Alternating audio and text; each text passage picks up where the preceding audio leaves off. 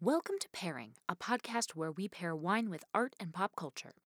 This is the second half of our wrestling-themed episode with Julia Schifini of Spirits podcast, so I won't say much so that you can just get right back into the action of the first ever Women's Royal Rumble with the WWE. Thank you again to Zach Valenti for lending us his recording space and equipment to record this episode. And just a few more things before we dive in. First, this is part 2. So if you haven't listened to part 1 yet, I would do that before listening to this one. It will make this one make a lot more sense. Second, it looks like the second Royal Rumble with the WWE is taking place on January 27th, 2019. So if you want to check it out, I believe that you can get a free month subscribed to the WWE, which if you subscribe now, that's perfect. You'll be able to watch it. Third, as you can tell, these episodes were not very wine-heavy, but if you want to hear about how I would pair wine with wrestling, stay tuned for the whole episode. Fourth, thank you so much to our patrons, especially to Mara Zobrist, our advanced aka producer-level patron, who has better hair than Asuka and is stronger than Nia Jax.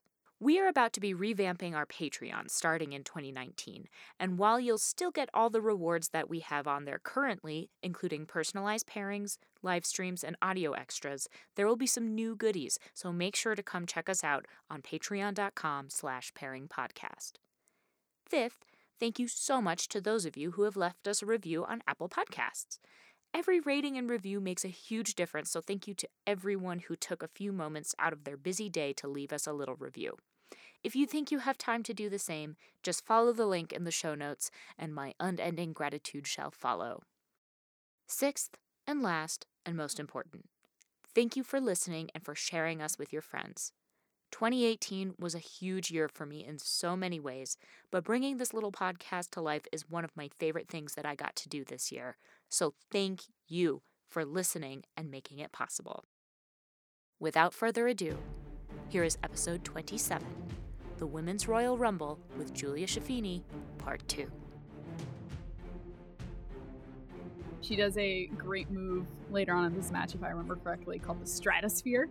Amazing. Which is such a good... that is such a great, honestly, perfect name. Yeah. Figuring out names for wrestling moves is one of my favorite things in the world. That is so awesome. Mm-hmm. Oh, she's going after the Bella twins. Oh, man.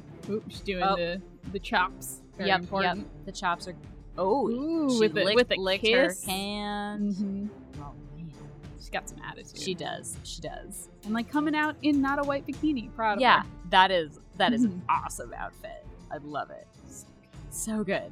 It's like a leather, like half leather, half sheer black. It's like vaguely dominatrix-y, but it not is. quite. Yeah, it's still a This little... is the Stratosphere.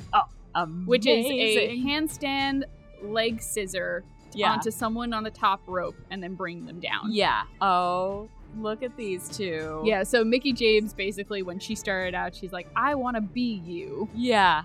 And Yeah. then Trish Stratus is like, you can't be me, I'm Trish Stratus. Yeah. So they're gonna fight. Mhm. Of course. And Of course. everyone, the crowd loves it. Yeah, They're doing everybody's the yes. watching. Yep. The yes chant, as Michael Cole said, one of the all-time great rivalries for the women. I could watch them fight Oh, yeah, all for sure. day. Which is impressive, because, like, again, these are women in, like, their, like, early to late 40s. Yeah. Oop, Yeah. There's this Trish Stratus. There it the is. Stratosphere again. And Mickie James is not having She it. reversed it. Yeah. Oh, but there she goes. But she's down. Eliminated. Oh no. I don't know what the 7 means, but Yeah. Oh, and Nia Jax still in it. I Oh, guess. she is still in it. Okay, Yeah. she's back. Trish Stratus is never. Oh in count. no! Everybody's ganging This up happens on a Nia. lot in Nia matches, where if there's more than one person, they all gang up on her, and then Nia's like, Wow. "I'm bigger than you." Yeah. and then knocks them all down. That's amazing. It's very good. It's like I am a god. She's an absolute goddess. Yeah, she is. Which she should have that title, except that belongs to Alexa Bliss. Alexa Bliss is the She's goddess. like, I am the goddess of Raw. Okay. Which is a thing. All right. Honestly, nicknames are super important in wrestling. Oop, the Bella Twins about to eliminate Nia Jax, though. A little bit of teamwork, never hurt anybody. Yeah. And everyone else helping Everybody them along. else is coming in. Because they know that Nia is the biggest threat. Yeah. That's why it's important. Yep. Oh. Please be gentle oh, with her. oh, Cradle her neck. Oh. All right, good. Okay. Okay. You can also tell a lot of times when Yeah. wrestlers are being safe, even though you know. Like, Yeah, like you can tell that they're looking out for each Yeah. other while still kicking each other's ass, which I appreciate. Yes. It's like you saw Nikki Bella cradle. Oh man. Oh, okay. So Sasha and Bailey are supposed to be friends. Sasha just eliminated Bailey while everyone else was distracted. Oh no. Mhm. Sasha, you're still in it. You bitch. She's in it to win it. All right, she's going for All Trish right. Stratus now. Okay. All right. Good luck. That might be a little A bold. little bit of a challenge. Yeah. Ooh. Natty threw Trish Stratus down. So right now, who we have left Yeah. is So Natalia, yep. Trish Stratus, Yep. There. Sasha Banks, Yep. both the Bella twins, Yes. and Asuka. Okay. Natty Alright. is about to put Trish Stratus into a move called the Sharpshooter, which is a Heart Foundation Ooh. specialty. Yeah. Which is not like there's no reason she should be doing this because she can't tap out. She has to be eliminated by throwing over the top rope. Right. So this is just Natty right. trying to tucker her out, basically. Yeah. I gotcha. Mhm. I gotcha. It's the long game. Yes, it's a long con. Oop. Oh. Ooh, reversed it, which usually backfired. doesn't happen with the sharpshooter. It's Yeah. very hard to reverse. A lot of the submission holds are very hard to reverse, Yeah. especially ones where they're like flipped over and I stuff. can imagine that. That Mhm. looked like it would be hard to get out of. Natty, Oh why- no, Natty, and- why would you oh, climb no. up? Oh, okay, Come on, okay. get her, Trish. Yep. All right. Oop. Oh, there she Enziguri on the goes. ground. Okay, so Natalia is out. Natalia's out. They Sweet had Canadian kind of goddess. like a oh. See, how can you do that to a Canadian? Yeah, person? and a They're cat so lady, nice. no and a less. cat lady. She has like 3 cats. They're all Persians. Oh, I love Persian cats. They're very cute. They're really cute and they're really sweet. A side note, while Sasha and Trish Yes, yell at each have, other. well they have it out. One of my favorite wrestlers, who I call the kickboxing Satanist. Okay. Oh, there goes Oh. Trish Stratus, Oh, eliminated by man. Sasha. His name is Aleister Black. Is the but he has 2 cats named I think it's Potty Potato and Toddy Tomato, Oh my god, that's They're amazing. very That is cute. so cute. and they're both like white Persians. Yeah. so they just look dorky as hell. That is so cute. Asuka and Sasha having a moment in the middle of the Okay. ring. Yeah, they both got great hair and great outfits. That's true. You see Trish Stratus leaving the arena, just walking past. They were gonna gang up on the Bellas, but Sasha's like, fuck you, Asuka. Yeah. Come So team wait. up with me, Bellas. Okay, so everybody's teaming up on Asuka now. Mhm. Asuka's a big threat. At this point, she's Yeah. never been defeated in the WWE. Okay. So that's they're intimidated by her. Yeah. I Which mean, makes I would sense. be too. Good moves. The Bella Twins have a lot of like joint moves just because Yeah. they were a tag team for a very long Yeah, time. yeah. Even though there's no real women's like tag team division, Sure. there should be. But Sure. There absolutely should Hopefully we'll get one in the next year or so. be. Yeah. Can only hope. They need to add more women if that's the case, though. Yeah. How many women are there in the WWE at I this would point? say in the main roster, there's about 30 or so. Okay. And then in developmental, there's probably about another 12 to 15, Okay. but it's increasing at all times. So Great. they're always I training love new it. women and I stuff. love it. Oh, no, there goes Sasha, eliminated by the Sasha! Bella Twins when she thought that they were setting Asuka up. Oh no! They Oh, both and gave her got the L for loser, you know, from the early 2000s. Yeah, yep. They're a little Like you do. they look kind of like Demi Moore. Yes. Particularly, I forget the first one who came out. Which Nikki, one? Nikki. the one who Yeah. was engaged She's to Johnson. Yeah, because she's got the Yes. long straight hair. Mm-hmm. Oh, They used to do a move when they were in singles matches called Twin Magic, Okay. which if they could tell one of the sisters was not looking so good, Uh-huh. one of them would hide underneath the ring. Okay. And then if the other one gets like knocked out of the ring for whatever Yeah. reason, like not for pinning or anything like that, they would swap them out. Usually it would be Nikki was fighting and then she would switch out with Brie, Amazing. who would stuff her bra because Nikki has bigger boobs. And then they would like basically a completely refreshed wrestler would get back into the ring. Oh, wow. Mhm. Asuka is Defending herself even though it's 2-on-1. yeah. Oh, and is Oop, she oop, gonna oop. is Is she she gonna gonna- eliminate She Brie? can eliminate Brie. Not quite. But Nikki intercepted. Brie Bella still in this match. All right. She's crawling back in. Nikki about to do the rack attack on Asuka. Oh, Rack attack. rack attack. It used to be different. She had to modify it because it was putting too much issue on her neck. Uh-huh. And then Oh, Bella Twins turn on each other. Oh no, she Nikki betrayed eliminated her Brie. sister. yeah, that happens a lot with the Bella Yeah, Twins. I I imagine it might. Yeah, the kayfabe is intense. Yeah. All right, so we have 2 remaining women. Okay, so it's gonna be Asuka or Nikki Bella. Nikki Bella.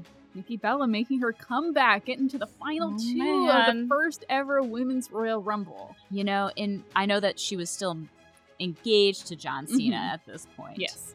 But, you know, kind of in retrospect, I'm like, oh man, I want to win for her because you know, she deserves it. She deserves it. But also, Asuka's way cool. Oh yeah, I know. Yeah.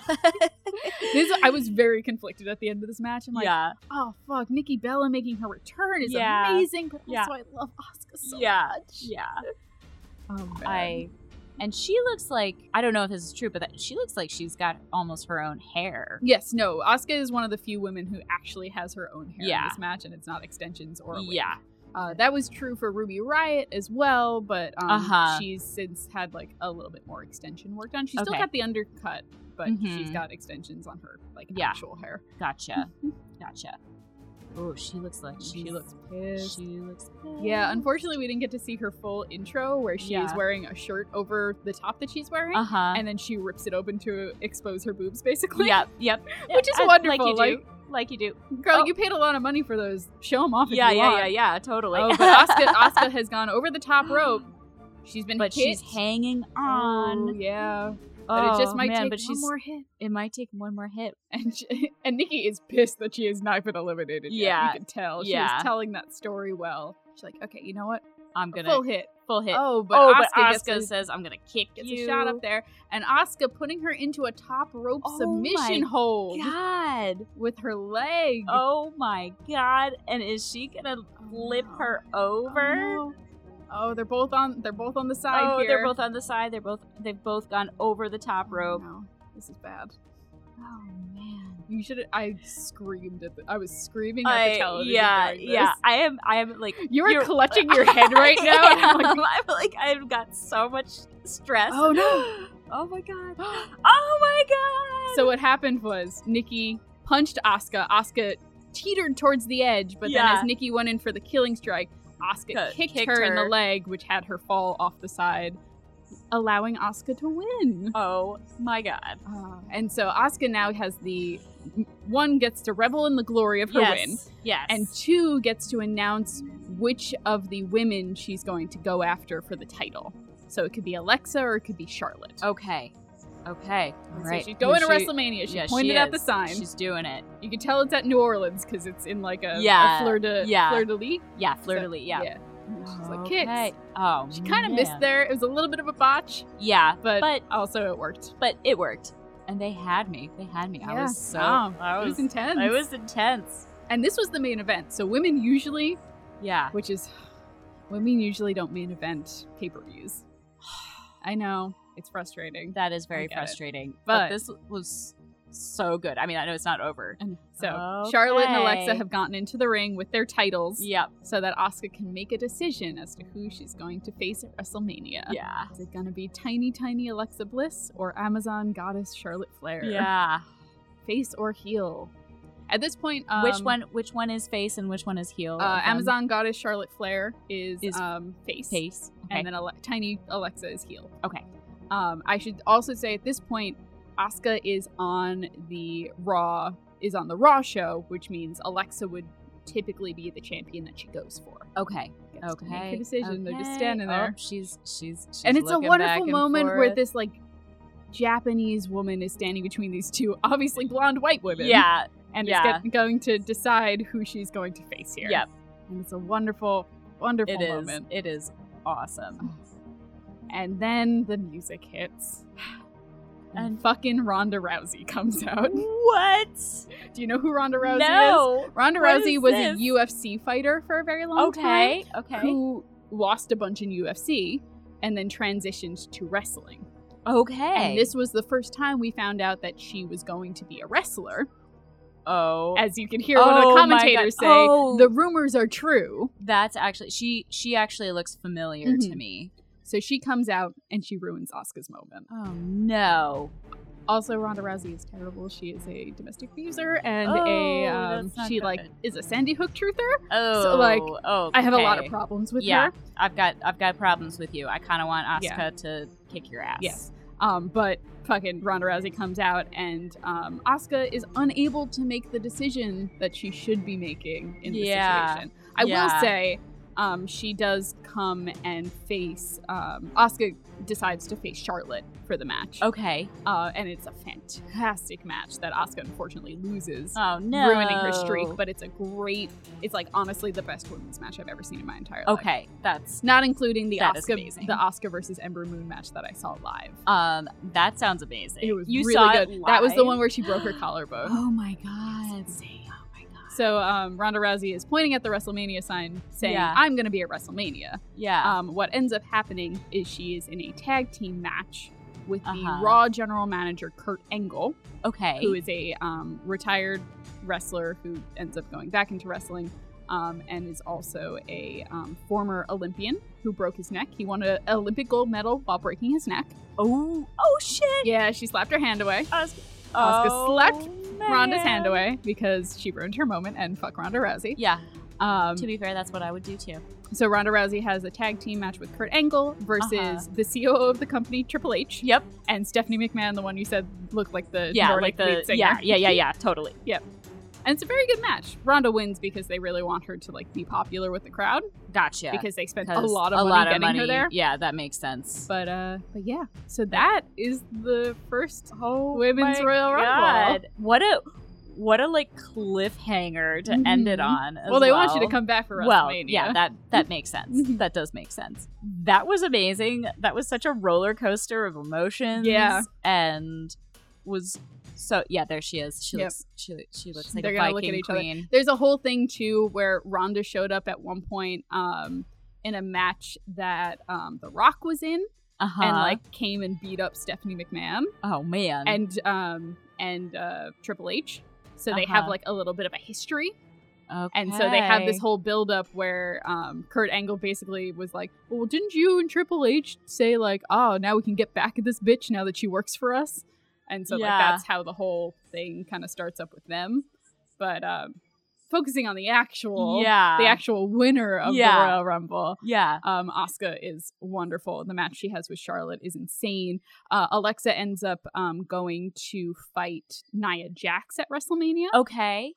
Because they had a whole storyline where they were friends. Okay. But it turned out that in the kayfabe, Alexa was just using Nia as a way of protecting herself. Okay. Like having a bodyguard around constantly. Cool. Mm-hmm. So that worked out really well. So what are your thoughts? Okay. I have so many thoughts. And questions. Throw them at me if you have them. Okay. Let me think. So just the first thing I was thinking of, I was trying to think while watching it, just keeping like wine and alcohol in general in the back of my head. Cool. And I didn't think about that. No, as you shouldn't have. But what occurred to me is that I don't think that I can pair wine. I mean, I could maybe go through if I took the time and like pair wine with different wrestlers and stuff. Totally. But because there's such a varying amount of different wrestlers. And actually what came to mind, I mean, we were talking about gin earlier, but what came to mind to me was whiskey. Ooh, yeah. Because I was like, I think that because you have so many different styles of whiskey and you've got so many different styles of wrestlers and like there's different there's different eras and like different styles. You've got your bourbon, you've got your like all-American girls, and then there's Japanese whiskey also, which is awesome and kind of more like Scotch. You've got Scotch, which is, the kind of smoky, peaty, earthy. Sure. And then Irish whiskey, which is, I love Irish whiskey, and it's kind of like smoother and a little bit lighter than bourbon. So that was what came to mind for me, just thinking about that and trying to tie that in terms of just the WWE and my questions in general. Go ahead. I guess my main question is like to what extent is like who the winner predetermined? Is it ever? It is always predetermined. It is always predetermined. And I would say that 98% of the time, the wrestlers know that it's predetermined. Okay. There have been several instances where they, someone in the back will call the match they'll change the outcome in the middle of the match. Gotcha. Or they'll just blatantly not tell the wrestler that they're going to change it. Gotcha. Or the ref will just fuck up. All right. Well, there you go. Or like someone just doesn't kick out in time or something like that. Sure. There's a very infamous match called the Montreal Screwjob, in which a wrestler was told, "Oh, you're going to win this match," and the CEO of the company basically told the other wrestler and the ref, "Hey, actually, this other guy is gonna win." Oh no! And didn't tell the one wrestler, so he like completely, reacted like one would react when it's like, "Hey, you're going to win this thing," and then you don't win that thing. Oh no! I'd love to see that too. Oh, yeah. That's an intense match for sure. Yeah. The reaction after that's really big. And there's actually a 90s like kind of screwball comedy based off of that. Oh, really? Yeah, I'm trying to remember what the fuck it's called. But okay. Well, we'll have to check it out. A lot of wrestlers actually make appearances in it as cameos, so it's very interesting. Amazing. Yeah, amazing.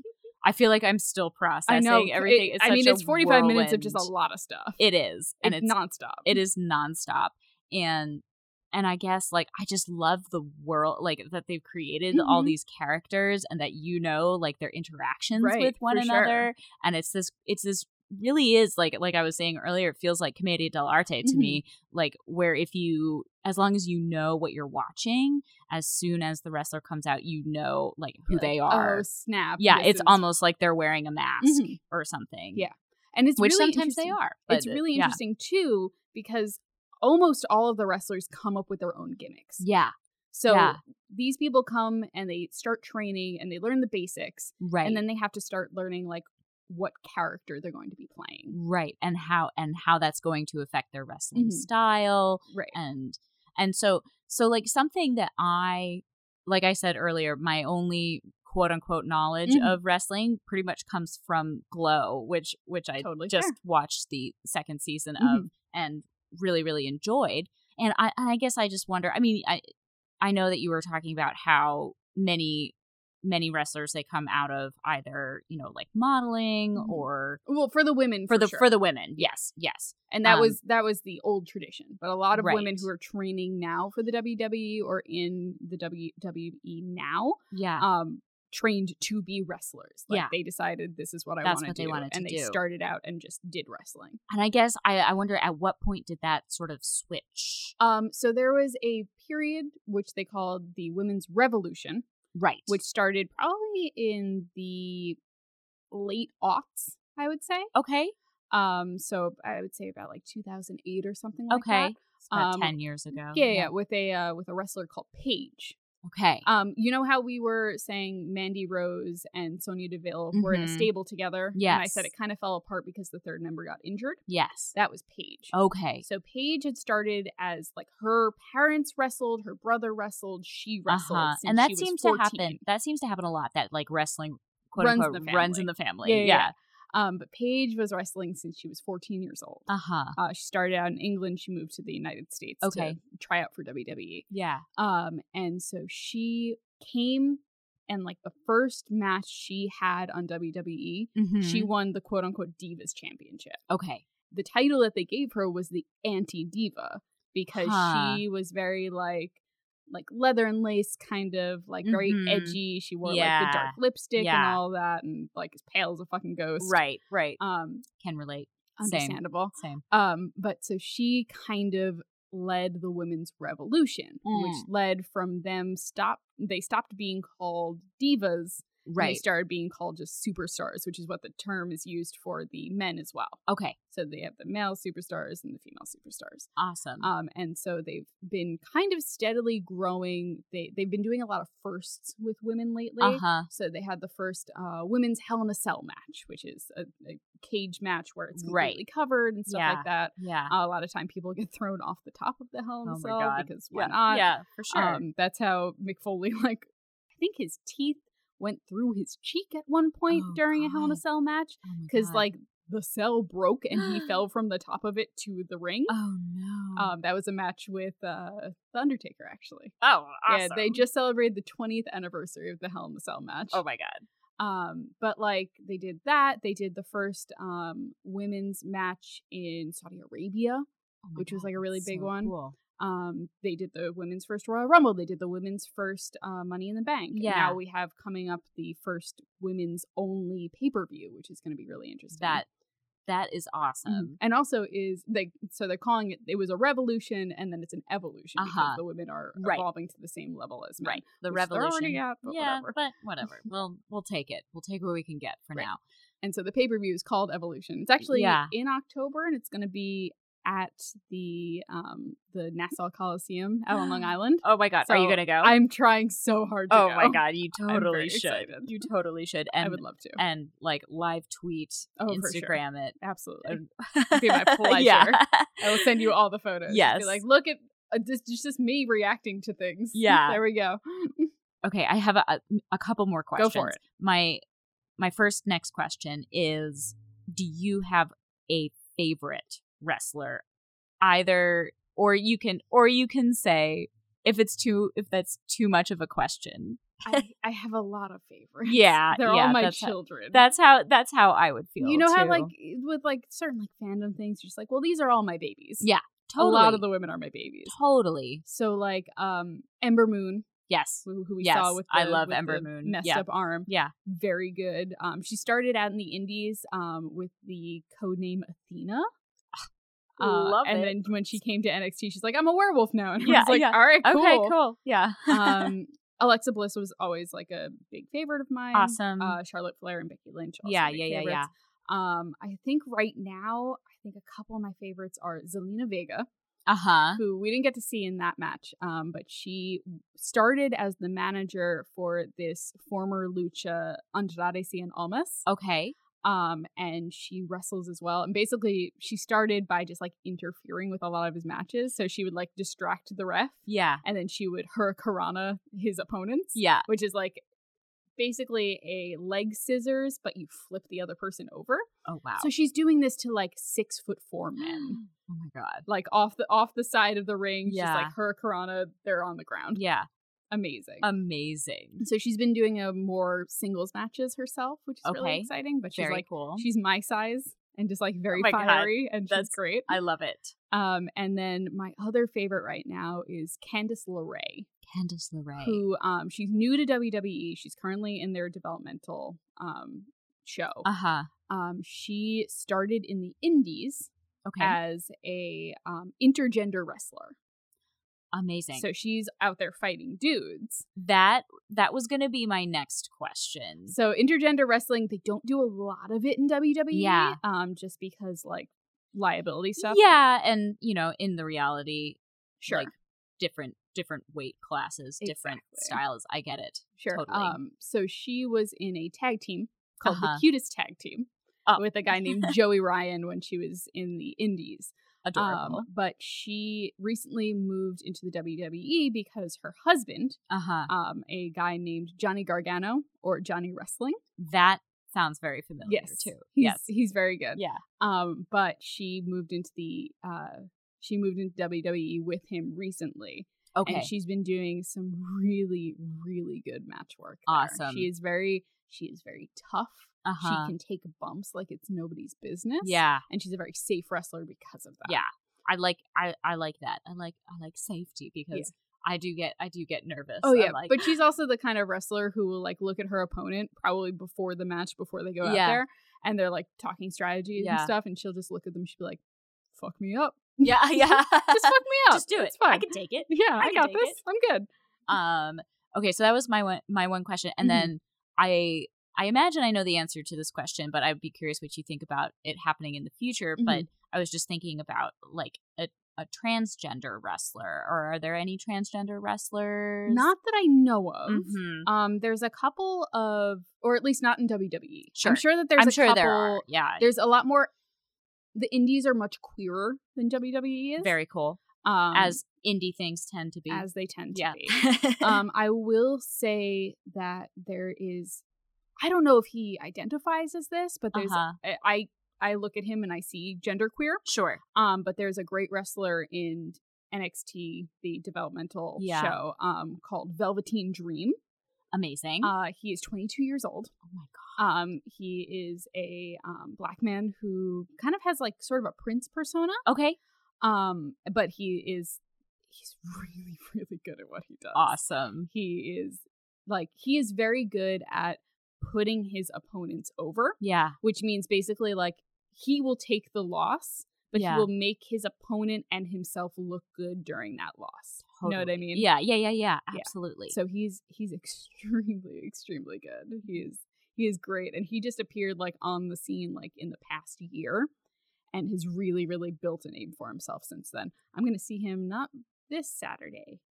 Actually, no, it's this Saturday. Is this Saturday? I'm going to see him this Saturday at Barclays. Oh my god, that's awesome. He's facing a dude called EC3, who is just like a big, bulky white dude. Well, I think those are the main questions that I have that came to mind immediately. Sure. Otherwise, I'm just sort of processing how awesome this was. If you are listening to this and you have not watched wrestling, watch it. Check it out. I guarantee you will enjoy it if you enjoy anything. Like if you come from a theater background or you just like kind of fun characters and character building. I think it's a great exercise in character building. Right. And storytelling. Honestly. Absolutely. I talk a lot about this, but for podcasting because I do voice acting and stuff like that. Absolutely. And I write a little bit. Wrestling writing is the most distilled form of knowing how to appeal to your audience. Yeah. And also have them turn against a character. Which is what I see is like being so beautiful about it is that it is really, as you said, distilled. And it's like this is the character, this is what they are, and this is the relationship that they have to this other character, and you know whether that's going to get turned on its head or not. You know, you're not dealing with like deep emotional complexities or anything else, but that is, I think, a really useful tool for sure for anybody, actor, writer, creator, anybody who's kind of interested in storytelling. And also speaking of distilling, distilleries. You look so pleased with yourself when that happens. Every time I can make a really bad pun, it was very good. Really bad like wine pun connection. I get really pleased with myself. You say bad, I say pretty damn good. Well, thank you. I appreciate that. So I guess any last thoughts, Julia, that you have either on wrestling or anything else, honestly? No, I mean, I love wrestling. Yeah. I'm so glad I got into it. I've been, because I listen to Spirits and many of the other podcasts that you're on, and I've heard you talk about wrestling a bunch, and I've been like, oh man, I gotta check this out. So when you came up with this idea, I was like, I'm super excited. I'm not gonna do any research. I'm not gonna like know what I'm getting into, but this is so fun and so awesome. I will say wrestling can seem really overwhelming when you first get into it. Sure. It was really hard for me to remember everyone's names, so I started coming up with nicknames for everyone. Yeah. So I'd be like, oh, like someone's music would hit and I would see the like screen light up a certain way. I'd be like, oh, Money Dad is here. Yeah. Or like, oh, okay, the weird cult guy is back. Yes. Okay. Yes. It helps just to like kind of create monikers for everyone. Well, it's sort of like, I think it's like, if you're watching Game of Thrones for the first time, right? You have to like associate certain people. Yeah, and you have to kind of like remember in your head what they are. You're like, I don't know before you can what that person's name is. Yeah, but I know who they are just like from a basic perspective. Exactly. And that helps. Exactly. And then the more you watch it and the more you get into it, then you start getting really invested in them and know them as characters. For sure. So don't get overwhelmed by it. You'll figure it out eventually. No. I mean, I'm really glad that I had you as a guide. Of course. It's my pleasure. And anybody listening to this can follow along if you have the WWE subscription. Even if you don't, the first month is free. So there if you just want to sit down and watch this, just remember to cancel it later. Yeah, absolutely. Actually, that's a great idea. It's also only $9.99 a month, so it's not terrible. That's cheaper than it's about Netflix. It's prices. about Netflix. Yeah, it's cheaper than Hulu without ads. There you go. That's true. And there were no ads in There were no ads. Yep. There might have been if we watched the whole video. Not for pay-per-views, only because amazing. Because you're already paying for it already. That's true. That's true. If you're watching it live on TV, though, different story. Different story. Then That's it's true. 3 hours and half an hour of it is ads. Amazing. Julia, anything you'd like to plug? Yes. Yeah. Okay, I have to think about this. And make the list. Okay. Yeah. So Spirits Podcast is my main show. Yes. It is a drunk mythology podcast where we take care of a different story, legend, folktale, anything like that each week. I teach my best friend about them. I am the I'm the quote unquote expert, which is hilarious. As you are. Yeah. That show is part of Multitude, which is a collective of basically shows about people who are really enthusiastic about things that they love. I love it. So if you liked hearing me rant about wrestling for probably almost an hour, you would love the Multitude variety of shows. Absolutely. I am a huge fan of Multitude, and Spirits was the first podcast in Multitude that I started listening to, and I absolutely adore it. And the only one I haven't listened to at this point is Waystation, just because I haven't seen Lost Girl. That's fair. And it's a good watch along. Exactly. So that's my eventual plan is to watch it and listen. And we have a new show called Horse Out. I know. Oh yes, I haven't listened to that one yet either, but that is really exciting. But that's about connected. Yeah, that's about basketball. And it talks about basically everything except like who won in the game of basketball. Right. It talks about the beefs and the rumors and the conspiracy theories and all of that. Which I love, and I'm also really excited to listen to. I am also a voice actor on way too many shows. Yep. I am in the upcoming season of Greater Boston. Awesome. I am the main character in Tides, which just wrapped up its first season finale. Which is also amazing. And Julia is amazing on it. What's the Frequency, which should be wrapping up probably around the time this episode airs. Nice. And a upcoming project, actually 2 upcoming projects. Okay, hold on. One upcoming project called 1994. Love where I may or may not play a bank robber. Oh my god. It amazing. Depends. I don't know. Amazing. And then a show called Act Natural, which I won't spoil too much about, but I'll be posting a bunch on my social media. And you can follow me on Twitter at Julia Shafini. It is just my name. Nice That's so easy. You can just you'd be like, how do I spell that? Look at the description of this podcast. See, for me, it's much easier for my handle not to be my name because my name is very hard to spell. I mean, mine is also kind of, but I get it. It can be. It can be, but no one puts the C in. Is the problem. Everyone forgets the C. See my name, Sherjarko, people add the C because that's the problem. But there is no C. So no C. Put us together and there's one C between us. There we go. There's a combo. We're good. Yeah. Well, Julia, thank you so much. Oh my god, this was an amazing experience for me, and I'm sorry that I didn't talk very much during. No, you were very enraptured. I was made very me appreciate it. Okay, good. No, it was good. Well, thank you for letting me rant as everything was going on. Of course, it was an absolute delight. Oh, thank you. Thank you for having me. Of course. Cheers. Clink, clink, clink, clink, clink, clink. There we go. Yay. So there we are. That was my introduction to wrestling, and I had such a blast. Oh my god. I was so enthralled the whole time that I didn't really make any wine connections in the moment, as you could tell, but I wanted to make some pairings to add into this episode. Women in wine and women in art are something that I've been trying to focus on throughout this year. Julia also talked about the women's revolution and evolution in the WWE, and I think that all of these industries are dealing with so many of the same issues surrounding representation and equality. So rather than pair wine with some or all of the wrestlers that we watched in this match, I decided to make my own roundup of 30 awesome women in the wine industry. Many of them I've talked about before, and many of them I'll talk about much more again, but here's a little teaser, and hopefully you can get excited about some of them the way that the women of the WWE are as exciting to me, and there's actually some overlap. So, cheers, and here we go. First, it's gotta be Laura Catena, who I've talked about before. She is a businesswoman, doctor, and owner of Bodega Catena Zapata in Argentina, which is one of the most prestigious, if not the most prestigious, winery in Argentina. And she runs it while, being a doctor in California. So she is pretty frickin' badass.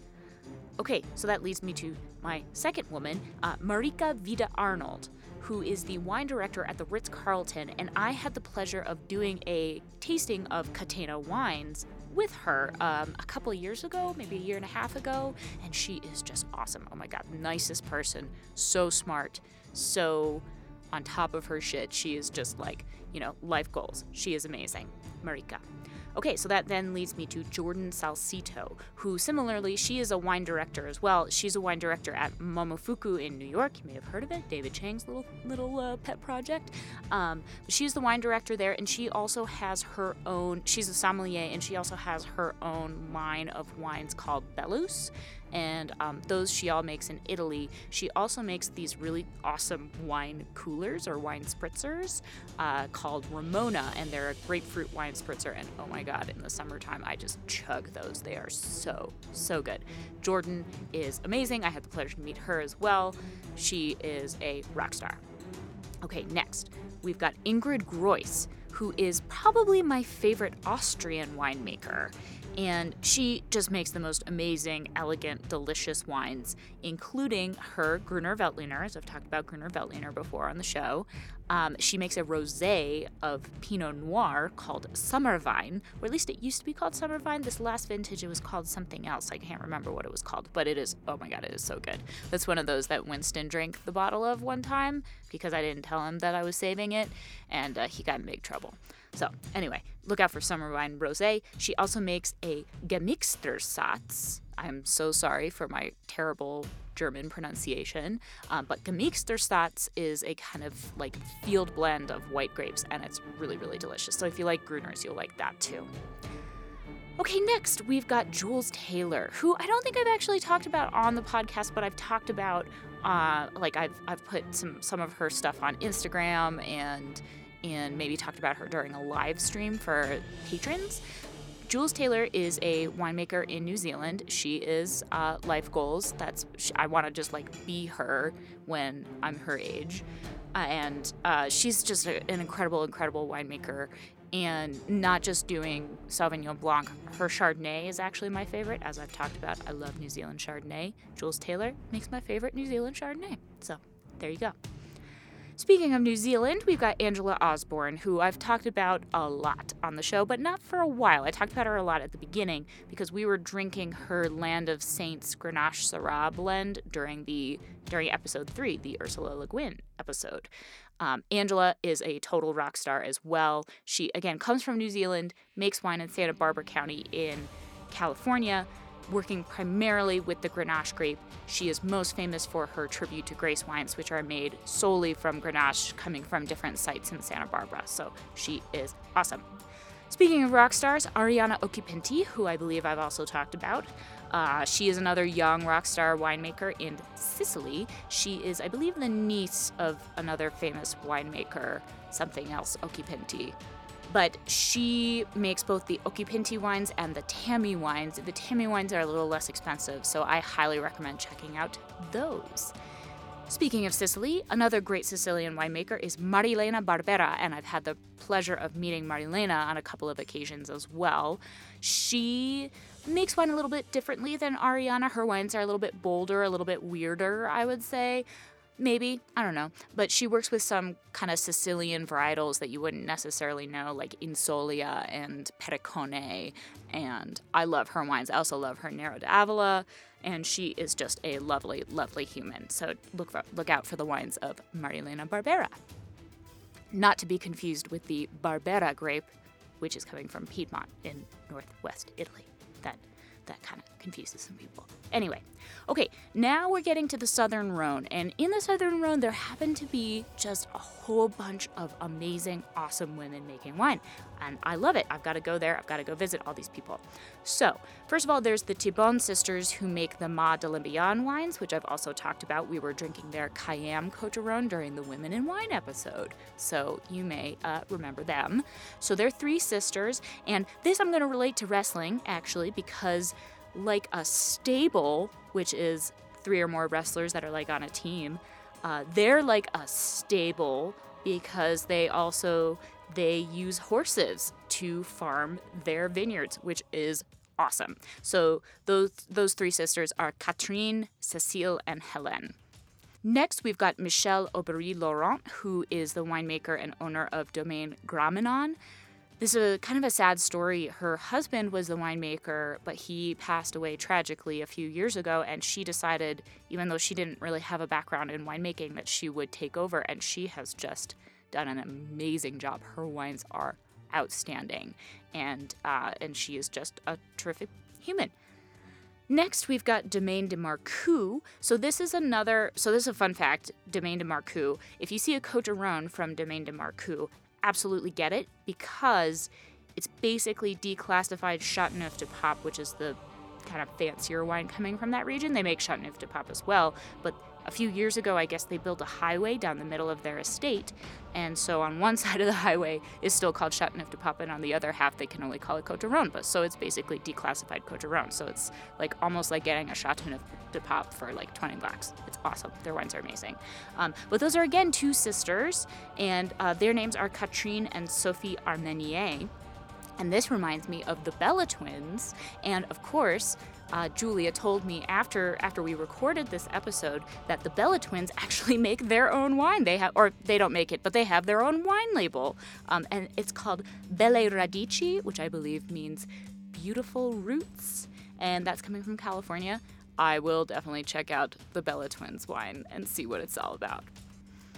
Okay, next, last lady in the Rhone Valley, Anne-Charlotte Méliat-Bachas, who is the winemaker from Château de la Fond de Loup, or I believe the Fountain of the Wolf.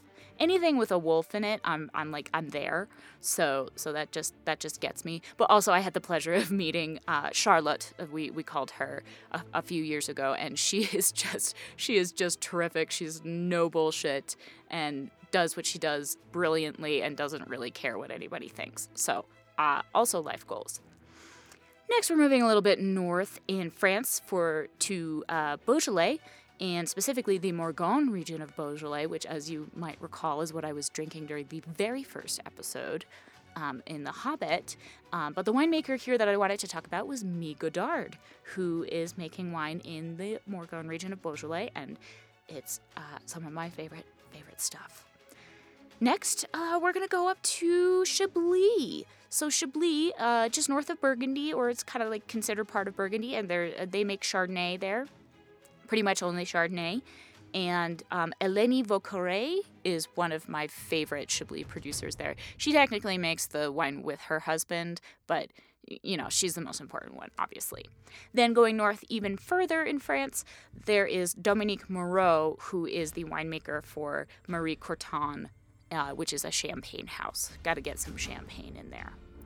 Okay, now we're going to stop talking about French winemakers for a second and talk about some other ladies in the wine industry. First of all, Jancis Robinson, who I have definitely talked about before, who is kind of the creme de la creme, the top wine educator, wine scholar. She's a master of wine. She has her own website, which is awesome if you want some more resources for wine education. Check out jancisrobinson.com.